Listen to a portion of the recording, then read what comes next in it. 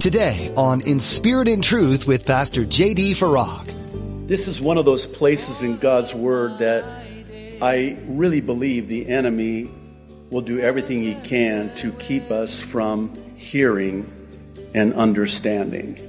Why? Because he knows how powerful faith is in the life of a Christian, and he fears it. You ever think of it like that? You're listening to In Spirit and Truth, the radio ministry of Pastor J.D. Farag of Calvary Chapel, Kaneohe. Pastor J.D. is currently teaching through the book of Colossians. Faith is believing that God can do great things. The Colossian church was not known for their numbers, their building.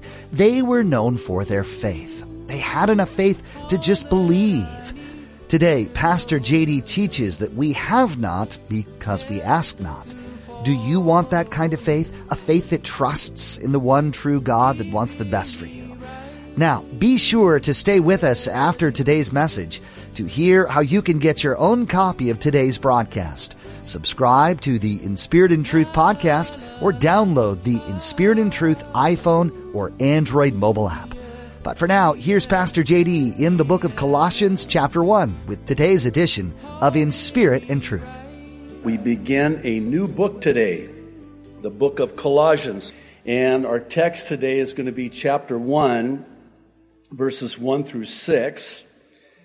On Sunday mornings, prior to the prophecy update, we're going through the Bible book by book and chapter by chapter and verse by verse. And we finished Philippians last week. And so now we begin in this amazing book of Colossians. I know I say that about every book of the Bible, but boy, are we in for a treat and a blessing, especially today. So, verse 1. Paul, an apostle of Christ Jesus, by the will of God, and Timothy, our brother, to God's holy people in Colossae, the faithful brothers and sisters in Christ. Grace and peace to you from God our Father. We always thank God, the Father of our Lord Jesus Christ, when we pray for you, because we have heard of your faith in Christ Jesus and of the love you have for all God's people. The faith, verse 5, and love that spring from the hope stored up for you in heaven, and about which you have already heard in the true message of the gospel that has come to you. In the same way, the gospel is bearing fruit and growing throughout the whole world, just as it has been doing among you since the day you heard it and truly understood God's grace. I want to talk to you today about faith. Specifically, faith as it relates to believing God for great things. I believe that faith is one of the most misunderstood truths in the life of a Christian. I say misunderstood because the word faith teachings have robbed many a Christian, and with it, the Christian church, of a vitally important truth in the Word of God. Sadly, these name it, claim it teachings have taken a powerful biblical truth to an unbiblical extreme, and in so doing have marred one of the greatest of promises available to us as God's people. namely that of just believing God by faith. I have to confess before we go any further that the Lord has been doing a work in my life. And I wish I could stand before you today and say that I'm this great man of faith. I wish I were. What stands out to me in these first 6 verses here in Colossians is that Paul points out that which this Colossian church had become known for. They were known for their faith in Jesus Christ and their love for God's people. I think of what Jesus said, by your love one for another, they will know, if that's what you're known for, they will know that you're my disciples by your love. So, the Colossian church was known for their faith, first and foremost, their faith in Jesus Christ and their love for God's people, and it came vis-a-vis their hope that was stored up in heaven. Did you catch that? Faith, hope, love, the greatest of which is love. In other words, think about this. The Colossian church was not known for their church building. They were not known for the number of people they had in attendance. They were not known for the number of services they had to have in order to accommodate all of those people. And maybe I'm speaking to myself and for myself. They were also not known for their pastor or their online following or their social media footprint. That's not what they were known for. What were they known for? Their faith. What I find interesting is that this church was likely a very small and insignificant church. So much so that there's no mention of this church in the book of Acts. Even more interesting, there's no record of the Apostle Paul himself having ever been to this church in Colossae, as he had all the other churches. Yet, in spite of this church being small and seemingly unimportant and inconsequential, we're told that the gospel was bearing fruit among them as it was all over the world. How can that be? This is a small church. Oh, because of their faith. Because of their faith. Now this begs the question of why this church would rise to the level of Paul being inspired by the Holy Spirit to write this epistle to this church. Why is it, pray tell, that we don't have an epistle to the church in Antioch? In the canon of Scripture, we have included this epistle to this obscure church, unknown, inconsequential, this church in Colossae. I believe there are two reasons for this letter.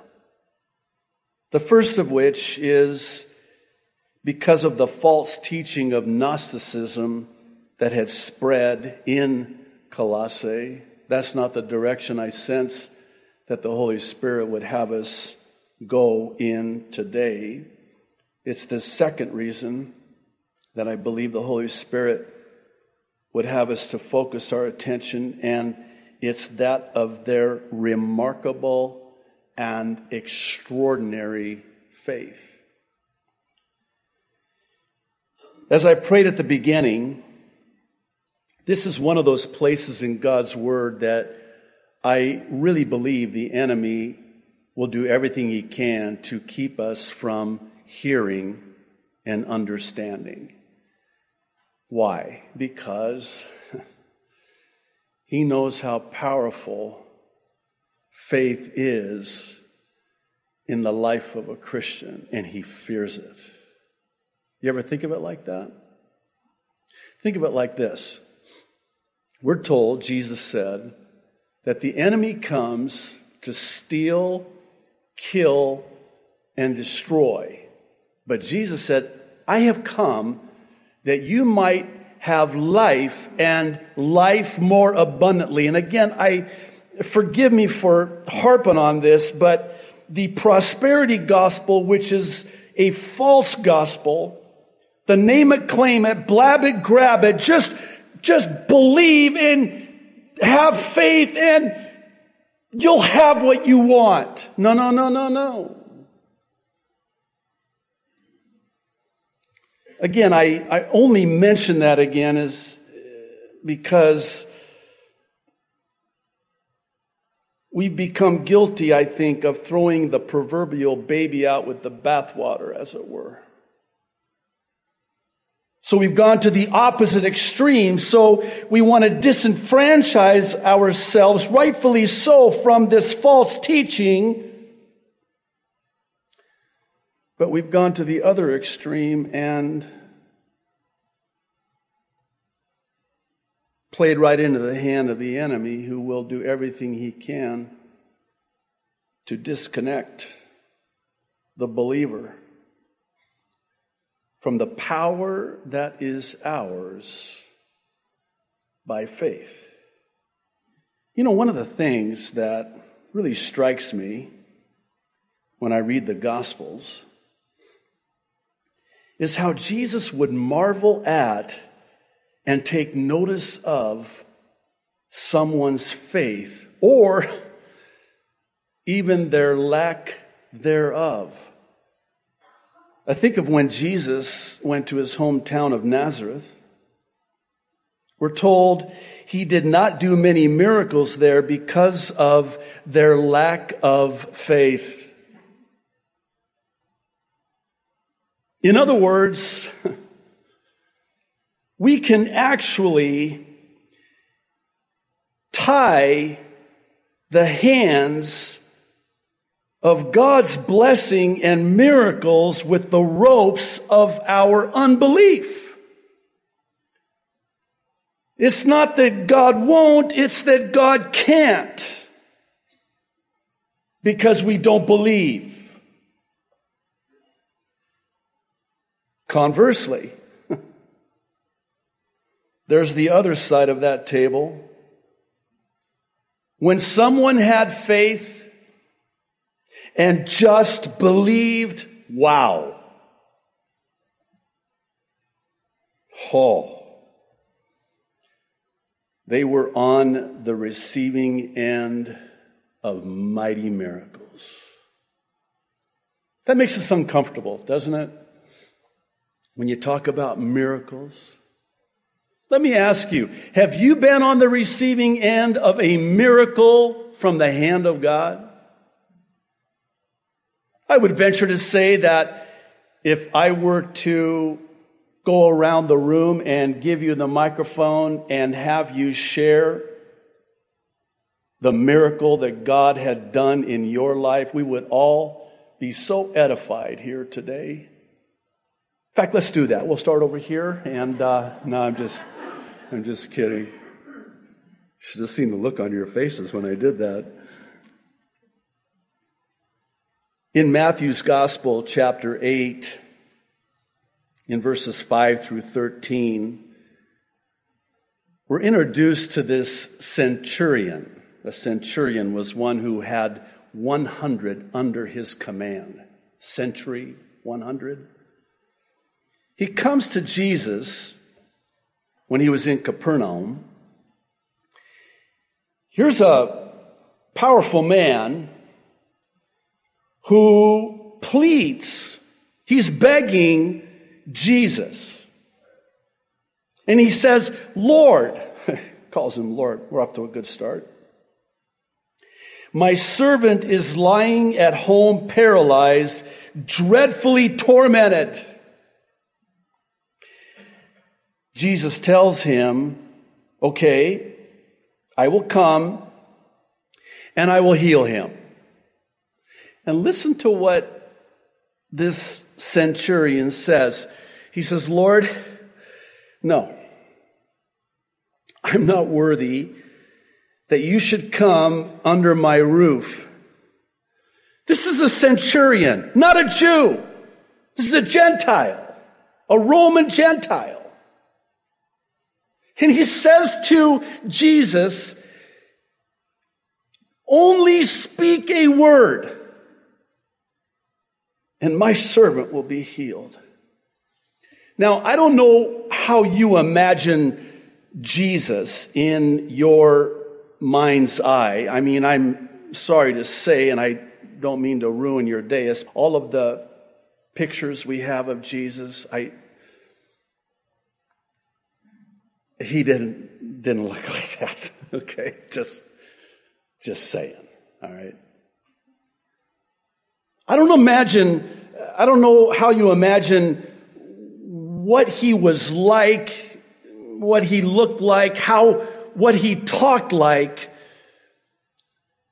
But can you imagine the Savior being somewhat taken back? Oh, wait a minute. Come on, Pastor. He's God incarnate. He's all-knowing. Certainly he's not going to be caught off guard or taken by surprise. Yet when I read the narrative, it seems to indicate to me that Jesus was really moved. We're told that when Jesus hears this, he marveled. He was amazed. And he said to those who followed, apparently there was a crowd present there close in proximity to this dialogue that was taking place between the centurion and the Savior. And he says this, assuredly, I say to you, I have not found such great faith, not even in Israel. He goes on to say some other things quite bluntly, but then after he says this, he turns to the centurion and listen to what he says. Go your way. And as you have believed, so let it be done for you. Stop right there. This goes both ways too. As you have believed, so let it be done to you. Really? Well, let's take it to the other side. As you have believed, so let it be done to you. Uh-oh. I haven't believed. I think of the man. When Jesus asked him, do you believe? He said, I believe, but help my unbelief. I want to believe. In other words, proportionate to what you believe, it will be done according to your faith. And then we're told, very detailed, very specific, and his servant was healed that same hour. Are we to conclude that his servant was healed at that very hour because the centurion believed? Yes. I want to ask you a question, and I'm going to ask it again. I ask it of myself. Please know. Do you believe? Come on, Pastor. You're insulting me. I don't mean to insult anyone. No, I ask you sincerely, honestly, humbly. Do you believe? Do you believe God can do anything? As you have believed, so let it be done for you. In Matthew chapter 9, verses 27 through 29. We're told that two blind men followed Jesus, again, pleading with him to have mercy on them. Then we're told that when Jesus had gone indoors, the blind men came to him, and Jesus asks them this question: do you believe that I am able to do this? I think that's the question that is asked of every single one of us here today. Do you believe that I can bring that wayward daughter, that prodigal son home? Do you believe that I could do that? Do you believe that I can bring a physical healing to your body? Do you believe that I could do that? Do you believe that I can provide for your every need? Do you believe that I can do that? Do you believe that there is nothing too hard for the Lord? Do you believe that? What was their answer? They replied to Jesus saying two words: yes, Lord. Done. Done.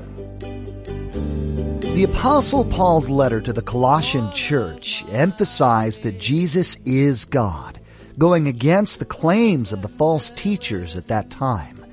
As followers of Jesus, you're asked to adopt this view as well. Jesus is the only qualified substitution for the punishment of your sins. Because of the authority he holds as God, he took your sins to the cross and then defeated death forever by rising again. If you'd like to know how you can have a personal relationship with Jesus, we'd love to tell you more. Visit inspiritandtruthradio.com and click on the ABCs of salvation. This is a great way to learn why you need Jesus, how he saves you, and how you can call on his name and be transformed forever. When you go through this process, please let us know. We'd love to be praying for you as you begin this relationship with Jesus. Just click on Contact under the About tab and send us a quick note. Links to both are available at our website. If you're in the area, you're invited to come join us in person at Calvary Chapel, Kaneohe for our weekly worship services. We get together every Sunday at 8:30 and 10:45 a.m. or come by on Thursdays at 7 p.m. for an in-depth time of Bible study. Directions can be found on our website. Again, that's inspiritandtruthradio.com. If you can't join us in person, we hope you'll find a local church community soon that you can call home. What a blessing it is to have a family of faith to support you as you grow in Christ. That's all we have time for today. Thanks for joining us for In Spirit and Truth.